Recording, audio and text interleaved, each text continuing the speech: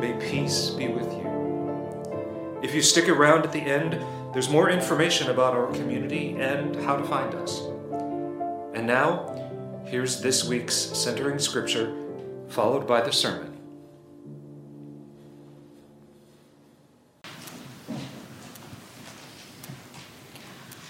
Our scripture is from Psalms 24, verses 1 and 2. The earth is God's and all that is in it, the world and those who live in it.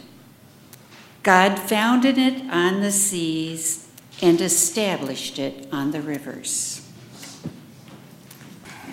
Boy, that hymn that we open with, slow me down, oh God, slow me down.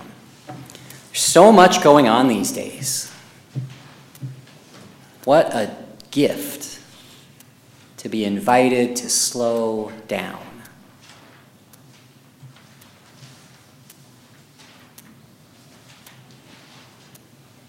So I wonder, when was the last time you got your hands dirty? Think about it. When was the last time you got your hands dirty? And I don't mean with oil from a car or metaphorically doing something unsavory. I mean dirty, with dirt from the earth. When was the last time you were outside and felt the earth in your fingers and some of it lingered in your nails?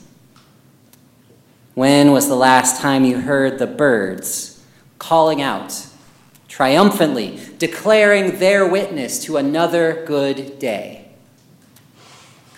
When was the last time that you lingered in awe of seeing a wild animal going about their life without another care in the world, completely unaware of the current political spectrum?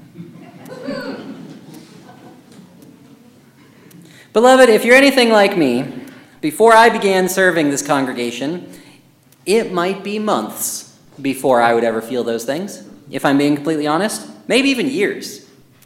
For so long, so many of us have invented and crafted and developed systems of housing and luxury comforts to distance us from the act of tending to soil. We might remember our childhoods fondly, when we would stay out till the streetlights came on, playing, exploring in the fresh air, and sigh as the memory fades and we find ourselves indoors more often than not. And I believe that's not a byproduct of growing up. Gardening or even farming isn't taught in most public schools. Recess is seen as a break from learning instead of a vital part of it. Yet many schools began as a place for children to be until they were old enough to work on the family farm. Those same family farms are now being bought by large corporate interests who modernize them to increase productivity and disregard the needed fallow years for the soil to recover. We are racing to grow and develop, but not crops, not food for the hungry, not beauty to be admired. We grow corn to feed cows, raised to be slaughtered, more than we grow food to feed children. This is American culture in 2023. Our cities have been given to cars. Roads clog and get expanded, and clog again and get expanded again, because it can enrich more people to sell cars and roads than support public transit systems. There was a time in the not-too-distant past when major cities all had, we call them light rails now. What'd they call them back then? Streetcars, trolley cars. What happened to those? Torn down. Make way for cars. Children who grow up in cities especially black kids who have been redlined and born into generational oppression, grow up without trees, without bushes, without soil. We heard this from Pastor Elliott a few weeks ago at our adult ed. This happens today in our progressive, eco-friendly state of Minnesota. Imagine how it is in places that aren't as eco-friendly. Children growing up without trees around them grow up without birds around them, or butterflies, or fireflies. They naturally turn to iPads and PlayStations and cell phones. What else is there besides the entertaining technology that permeates all aspects of our society and allows us to disassociate from the depressing view of being indoors and surrounded by concrete at all times? Many of us Americans don't know this land was taken from the Dakota people. We now at St. Luke find ourselves owners of this land because our colonist ancestors decided to own land was something people could do and should do. For generations, the Bible was used to justify subjugation of the earth and its indigenous peoples. As we heard from Reverend Dr. Carolyn Pressler, who preached on this during that same adult ed a couple of weeks ago, that is going to be on our YouTube this week, go look for it. Subjugation of the earth is an erroneous and gross misinterpretation of the original Hebrew. I will say that again. Subjugation of the earth is an erroneous and gross misinterpretation of the original Hebrew. For as we heard from our psalm today, the earth is God's, not ours. In Genesis, we are put here to shepherd the land. Many interpretations say we were put here to have dominion over the land, as though we must subjugate it to our will. No. Shepherd the land. Tend to its needs. Care for God's creation. That is what the ancient Israelites taught and believed and lived. And somewhere along the way it was all lost. But not by all. One member of our congregation, and I'm sure many others, but this one member of the congregation who I spoke to in preparation for today's sermon is Mary Malatke. She couldn't be here today, but she's on our grounds restoration ministry team. And she remembers her father preaching on the same subject to her family every day. That we are to be good shepherds of the land, not have dominion and subjugate it. Each summer, he would take a young Mary and her family camping, where she, at a very young age, was challenged by nature. Challenged in a way that no electronic device ever can. iPads, we can put down if they get a little challenging. But when you're in the wilderness and it starts to rain, it's a challenge to get the tent up. Yet you do it. You push on, you find a way, you make it happen, you grow and are made stronger from simply being outside. I believe we as a culture are discovering this again. I mentioned that recess is seen as a break from learning and not critical. However, we have many wilderness schools in our state. I'm looking forward to maybe getting my kids signed up for a wilderness preschool where the entire day is spent outside. Because here in the time of the seventh fire, as Miss Day referred to it last week, we have a new way open to us. We can choose to give up the comforts and routines that have scorched the land for generations. The holy energy of the cosmos are primed for us to make this shift. If we would but choose to do so, choose to be brave, and step outside, and linger there, and see what happens. Maybe get some dirt in our nails.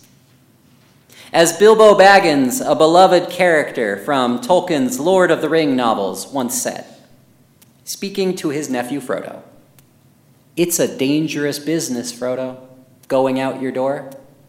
You step onto the road, and if you don't keep your feet, there's no knowing where you might be swept off to." Here at St. Luke, we have chosen to be brave.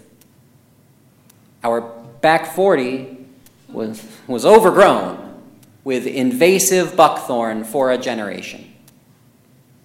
And we ventured out there. We lingered there.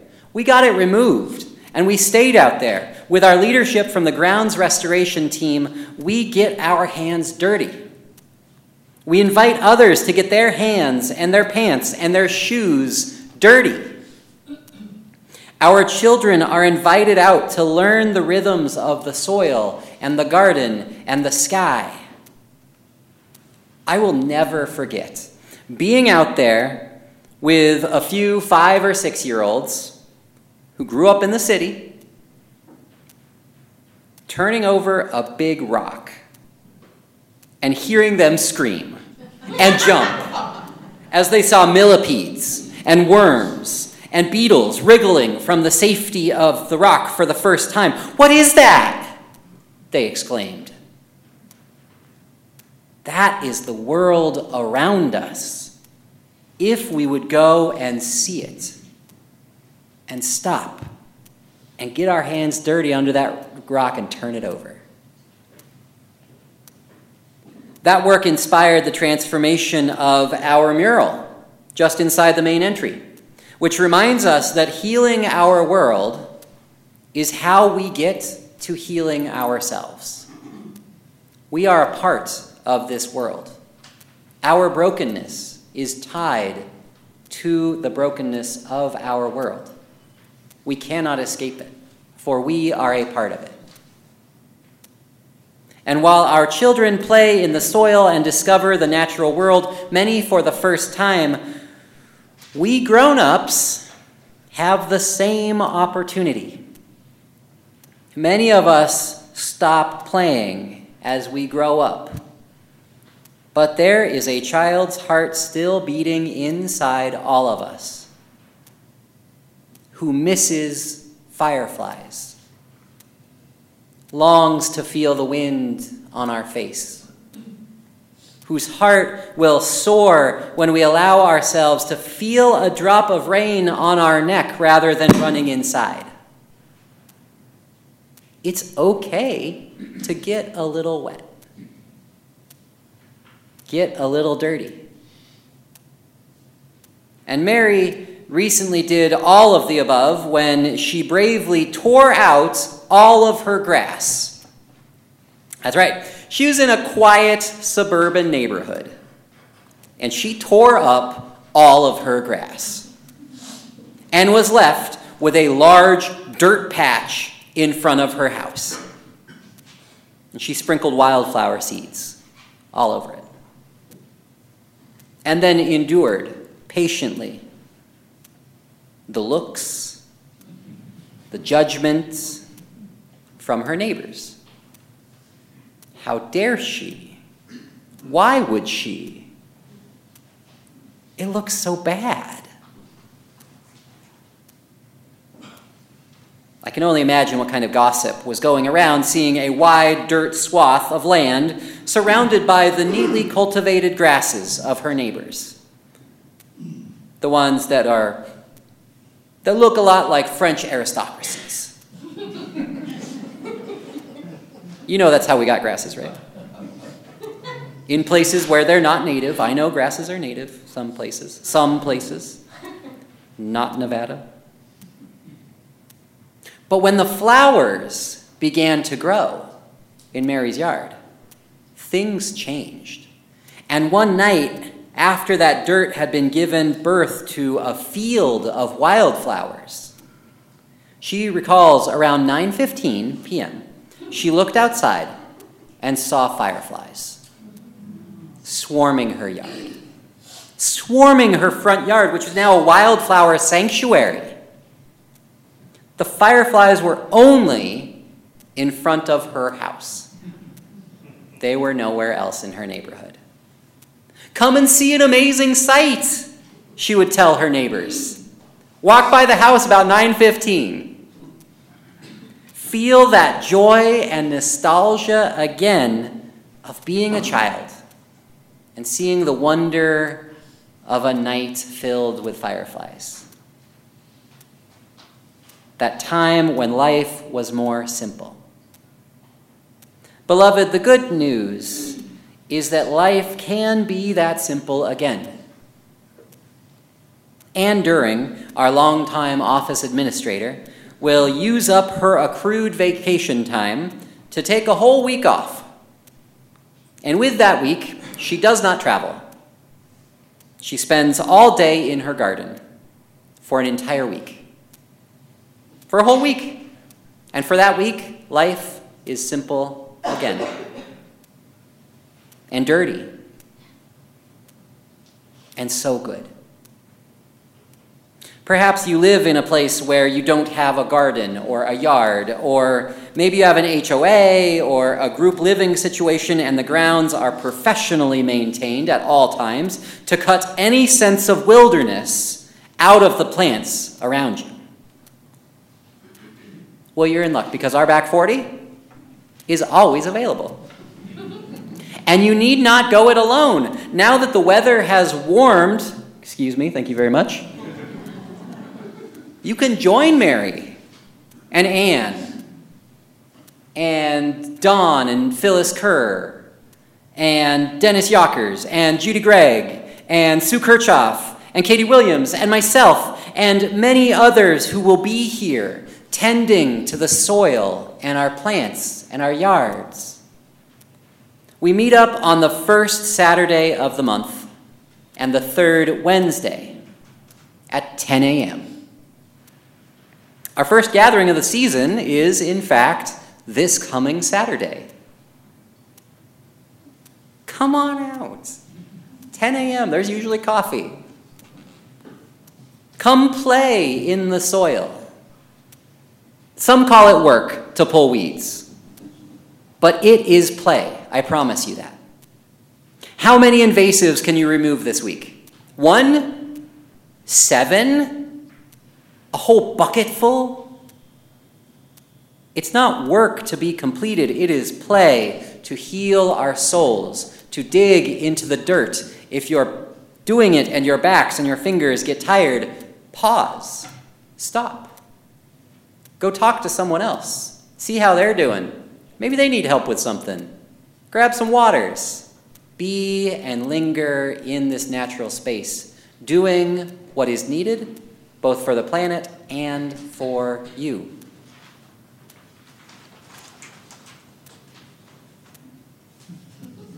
Wind, maybe? Squirrels? I don't know. God? Even if you come out to the backyard and simply sit on a bench or a log, maybe you don't even pull a weed, but you bear witness to creation. You linger outside and smell the air and hear the sounds.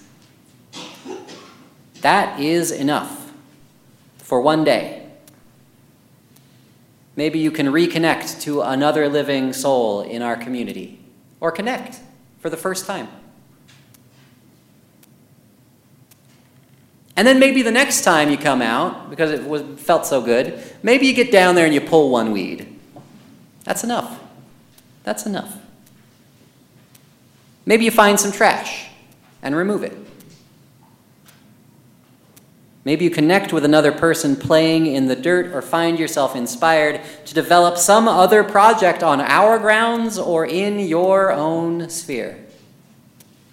The Woods Restoration Project and its governing team isn't just about restoring our woods. to a time before invasives. It's about restoring our spirit into alignment with the natural world and God's creation. And I am so grateful to that team, and I invite you all to come see what they're doing this Saturday at 10 o'clock. Amen. As a church located on Lakota land in Minnetonka, Minnesota, St. Luke is a joyful, inclusive, intergenerational, and compassionate community on a spiritual journey seeking to do justice, make peace, and to walk humbly with God. We invite you to join us live for virtual worship each Sunday morning on Facebook or YouTube, or by following the worship links on our website, stluke.mn. Thanks for listening. May you go in peace.